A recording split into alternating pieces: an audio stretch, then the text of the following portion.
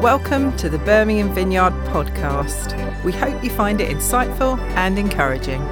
If you want to find out more about us, why not check out our website, birminghamvineyard.com.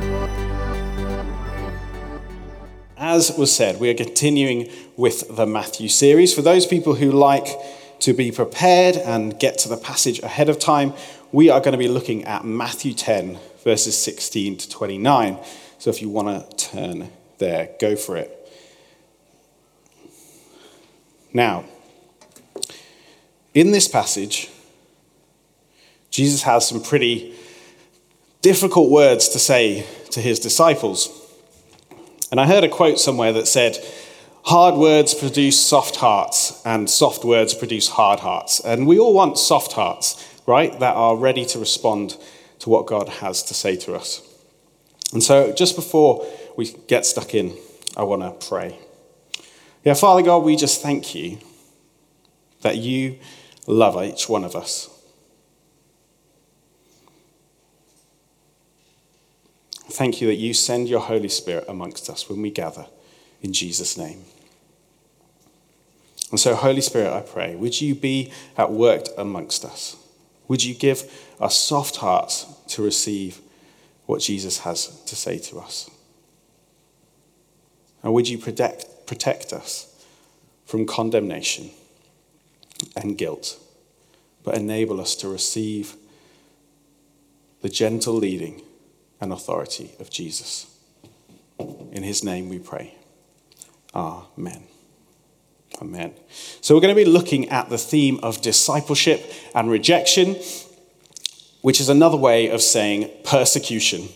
And so in this passage, I want to explore three things that when we face persecution are helpful. That is being dependent on Jesus, trustful of Jesus, and devoted to Jesus. And so our first passage in verse 16 goes like this.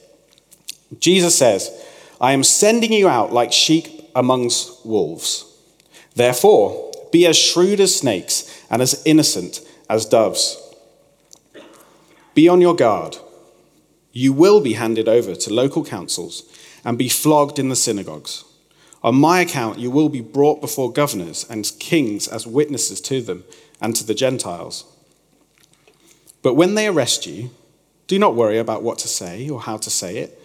At that time, you'll be given what to say, for it will not be you speaking, but the Spirit of your Father speaking through you.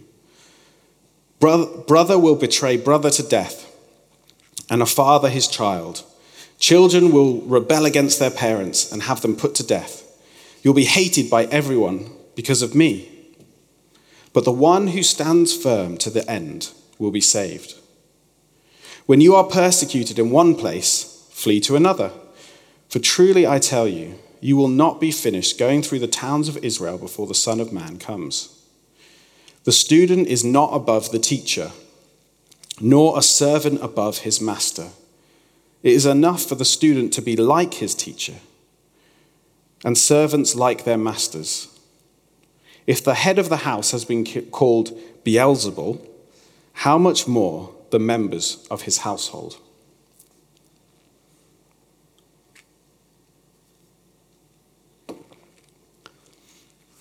Well, that's not easy stuff to hear. Jesus' instructions to his disciples have taken a sharp turn from telling them what to do when they go to warnings about what they should watch out for as they go. And as we read in verse 16, Jesus says he's sending out his disciples like sheep among wolves. Now, that seems like a pretty risky idea, given that wolves eat sheep. And I don't know if you've noticed, they're not particularly well equipped to defend themselves. If a sheep sees or smells a wolf, they don't really have any way of doing anything about it other than hoping they're faster than the next sheep. So sending out more sheep to the lost sheep of Israel, as Jesus described the Jewish people at the time, seems a bit counterintuitive, really. So what's the difference between the disciples and the people that they are taking the good news of Jesus to? Well, the disciples have a shepherd. Jesus is not sending his disciples out defenseless. They have him as their shepherd to protect them. Sheep are completely dependent on their shepherd to defend them. And just as sheep, we are invited as disciples to be utterly dependent on Jesus to thrive amongst the wolves. Jesus knew that he was facing and was going to face opposition. He knew that the culture was hostile to him, to his message, and to those who would follow him. And the reality is, that hasn't changed. Jesus warns the disciples that the persecution that he experienced would happen to them too.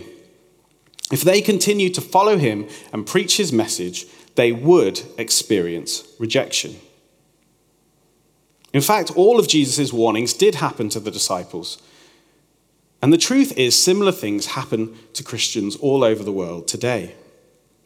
We even have many people in our church who are here because they are fleeing religious persecution in their own countries. If we take a global view of Christianity, it is actually the most persecuted religion in the world. We as Christians in the UK occupy a very privileged position in the body of Christ. And it's easy to take that for granted. If, like me, you want to educate yourself on the persecuted church, then I would just encourage you to check out Open Doors' website. It's a great place to start to learn, and they have some really helpful prayer resources. So Brother Andrew, who was a Bible smuggler and founded Open Doors, said this: "The real calling, that is of a Christian, is not to a certain place or career, but to everyday obedience. And this call is extended to every Christian, not just a select few." So as we see in our passage, we are not called to look for persecution.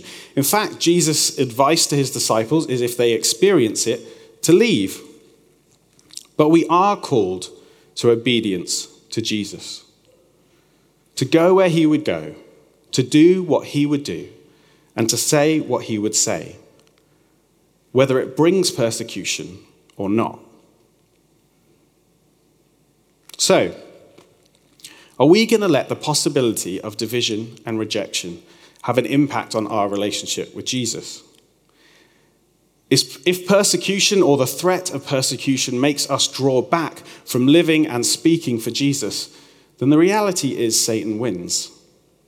His threats of persecution might not have harmed us, but it has succeeded in holding back the message about Jesus. Maybe a more personal question is, are there any places in our life where we hold back from being honest about our faith out of fear? Maybe instead of avoiding hardship, the hard stuff of life is meant to have a positive impact on our relationship with Jesus. Relying on Jesus for everything can produce amazing fruit. Romans 5, on a personal level, promises that trials will produce perseverance, character, and hope. On a collective level, the churches experiencing persecution are often the ones growing the fastest. And we see in verse 19 and 20 that in moments of persecution and trial, God promises to draw near by his Holy Spirit and to speak through us. Jesus is our good shepherd, who we can depend on. He cares for us, even laying down his life for us. But unfortunately, as we'll see in the next verses, this is not a promise that our life will be free from suffering. Rather, that by defeating our greatest enemies of sin, death, and the devil, there is nothing in this life we need fear. So Jesus invites us to depend on him, and he invites us to trust him. Verse 26 goes like this. Jesus continues, "So do not be afraid of them, for there is nothing concealed that will not be disclosed, or hidden that will not be made known. What I tell you in the dark, speak in the daylight. What is whispered in your ear, proclaim from the rooftops. Do not be afraid of those who could kill the body, but cannot kill the soul. Rather be afraid of the one who can destroy both soul and body in hell. Are not 2 sparrows sold for a penny? Crunching gear change. Yet not one of them will fall to the ground outside your Father's care. And even the very hairs of your head are numbered. So do not be afraid. You are worth more than many sparrows.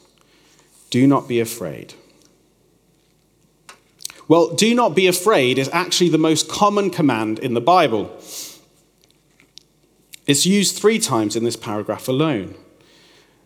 And to be fair, if I'm honest, in light of what Jesus has just said, that's exactly what I want to hear. But interestingly enough, Jesus is not saying, do not be afraid because God is with you, which is what you might expect from most of the other commands. Rather, Jesus provides a basis for our hope, which is rooted in his future return. Jesus is saying that we need not be afraid in this instance because the worst that the enemy and the wolves can do to us is kill us. Encouraging. But fear not, for he has come to defeat death. We are promised that ultimately the truth will be made clear. Justice will prevail. Those who have wronged us and done evil in this world will be punished. And all those who persevere to the end with trust in Jesus will be saved. When we follow Jesus and put him first in our lives, we don't need to be afraid of death because it is not the end, but a new beginning of a perfect life with him. But it's really easy to be afraid, isn't it? We are creatures of comfort, or at least I am. Most of us would probably resonate with the statement, I'm not afraid of dying, it's the pain that I'm worried about. We want to maximize enjoyment and avoid discomfort. And not just physical discomfort, but also social and emotional discomfort. Sharing Jesus will upset the status quo. He makes that clear.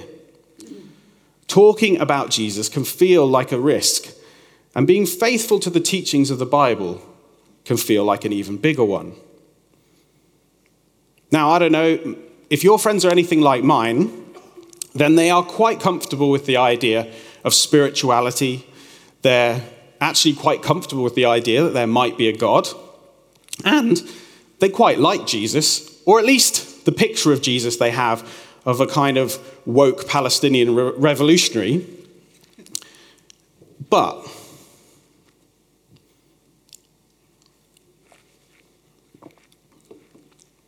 what they don't want to hear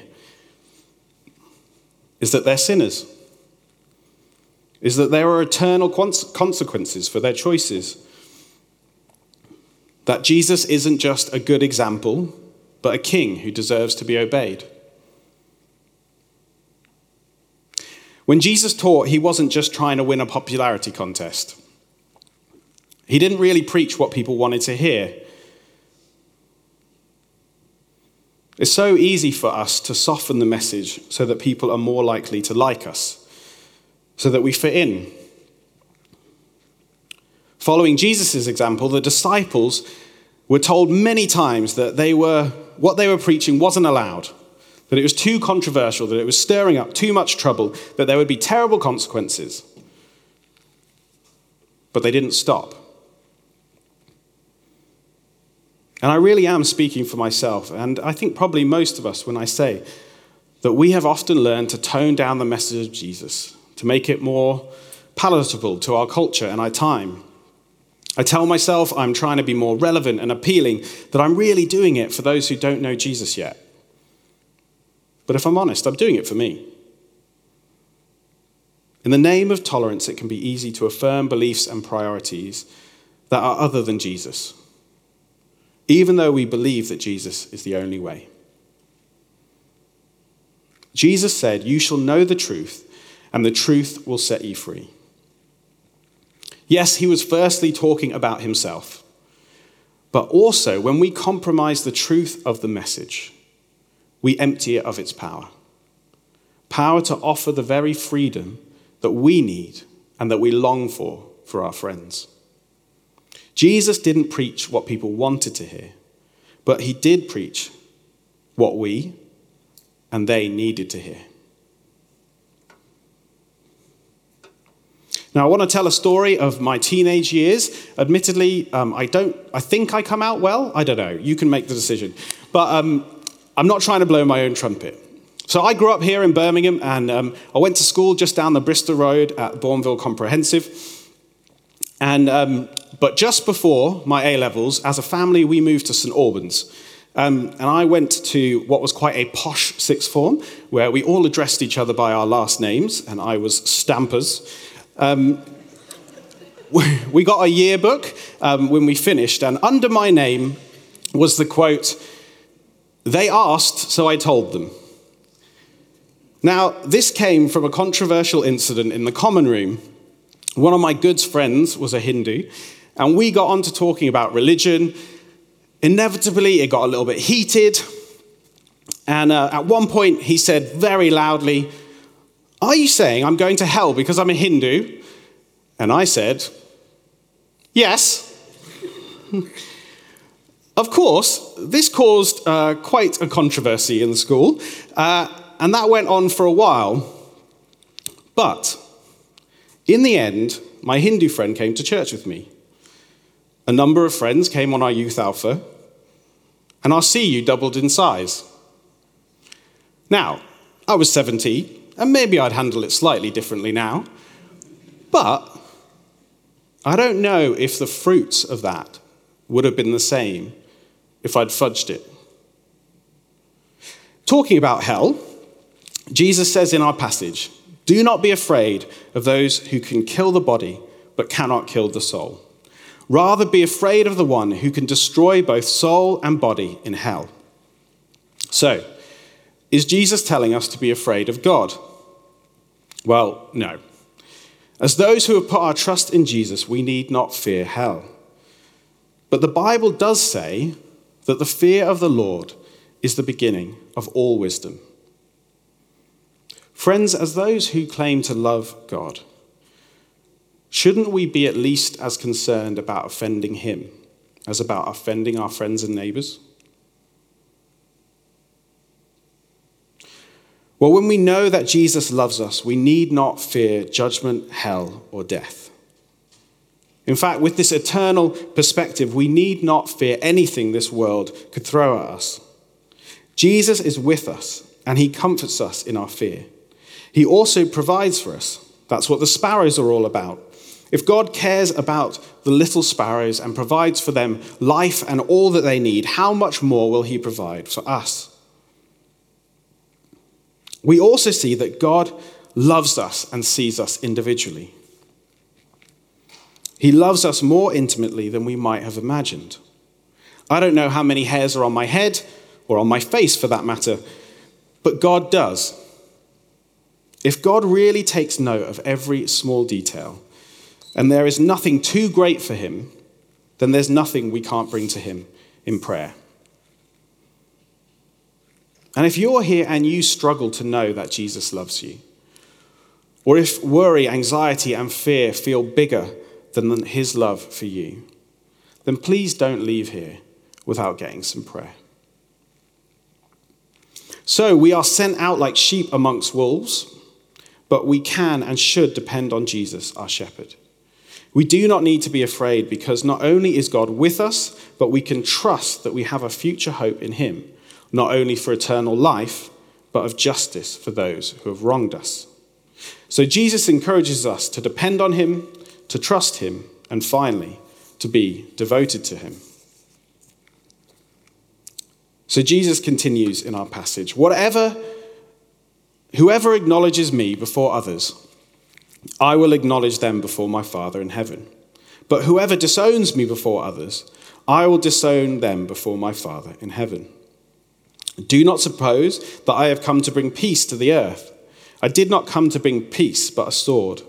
For I have come to turn a man against his father, a daughter against her mother, a daughter-in-law against her mother-in-law. That's not so hard. A man's enemies will be the matter of his own house.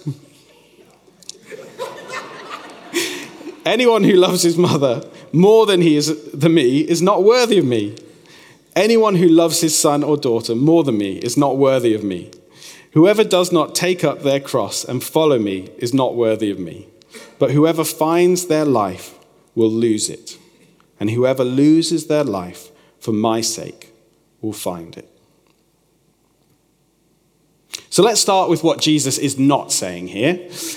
This is not an excuse to hold on to anger with your parents. Sorry, guys. Nor is this an excuse to start arguments with family and make them enemies. Family division is not the aim here. But Jesus is warning that that is a possible consequence. Naturally, unless everyone agrees with what Jesus has to say, there's not going to be peace. Disagreement causes division. When people make a decision to follow Jesus, it's going to affect families. So Jesus isn't talking about hating your family. What Jesus is talking about is priorities. Jesus is saying that what matters most is allegiance to him. There's no neutral ground when it comes to Jesus.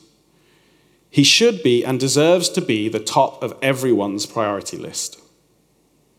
In the same vein, he tells his disciples and us to pick up our cross and die. In Roman times, once someone had picked up their cross and was carrying it to the place of crucifixion, there was no going back. Following Jesus is a literal, eternal life or death choice, with no looking back. Giving Jesus all our trust and all our loyalty. Dying is never pleasant, but resurrection life only comes through first dying. Dying to ourselves and embracing the life that Jesus has for us, whatever the personal cost. Now, I'm going to be honest. This isn't the most profound example, but it is the most recent. Those of you who know me and know me for a while will know that I'm not the best at organisation nor dates. However, over the last 2 years, I've been making a concerted effort, and I'd like to say I've been getting better. However, the other week I was sitting in one of our Monday morning planning meetings, and we were going through the events, and I suddenly realised that I had planned a small group leaders training on a day when I was on holiday. My stomach dropped, and there was an internal wrestle about whether I could bring myself to own up to this in the meeting in front of everyone. I didn't. I spent the rest of the day trying to figure out how I could get away with not rearranging it. I discovered that there was no internet where we were going, so I tried to find where the nearest pub with internet was. I was willing to sacrifice my rest, inconvenience my family for their holiday, because there were a few people on the course who I didn't want to look bad in front of. The next day I was praying, and I realized that I was doing all of this out of pride. This was all about me trying to protect my reputation. Because I wanted people to think I'd changed. I wanted people to think I was better. I wanted to think of myself as if I'd achieved something over the last 2 years. But I rearranged it. Now, this might seem silly, but to me, it felt like dying a little bit. At least I was dying to my own reputation. And when we die to ourselves, we are freed from the slavery of maintaining our own reputation and identity. As I said at the end of our last series, Christianity is not about your best life now, personal fulfillment, or self-actualization. I recently got an email advertising a course for young adults that, quote, will help you reconstruct a faith that works for you. Now, I truly believe that there are many personal blessings that come with following Jesus. And as your pastor, I long for and I pray that you will live in the benefits of all of them. But I'm sorry to say, Christianity isn't about you. It's about Jesus. After Jesus' resurrection, the message that the early church proclaimed across the world was not Jesus is your best friend or even Jesus loves you, but Jesus is Lord. Jesus lived a perfect, sinless life for you. He died the death of a criminal for you, so that you could be forgiven. He rose again, defeating the powers of sin and death for you. He offers you a new life through faith in him, a life that is to its fullness. An eternal life in relationship with our Heavenly Father who loves us and knows what is best for us. Jesus did all of this for you. And what he asks in return is obedience. Or you could phrase it, devotion. Worshipful obedience of Jesus, our Saviour, and yes, our friend, and yes, one who loves us, but Jesus, our Lord.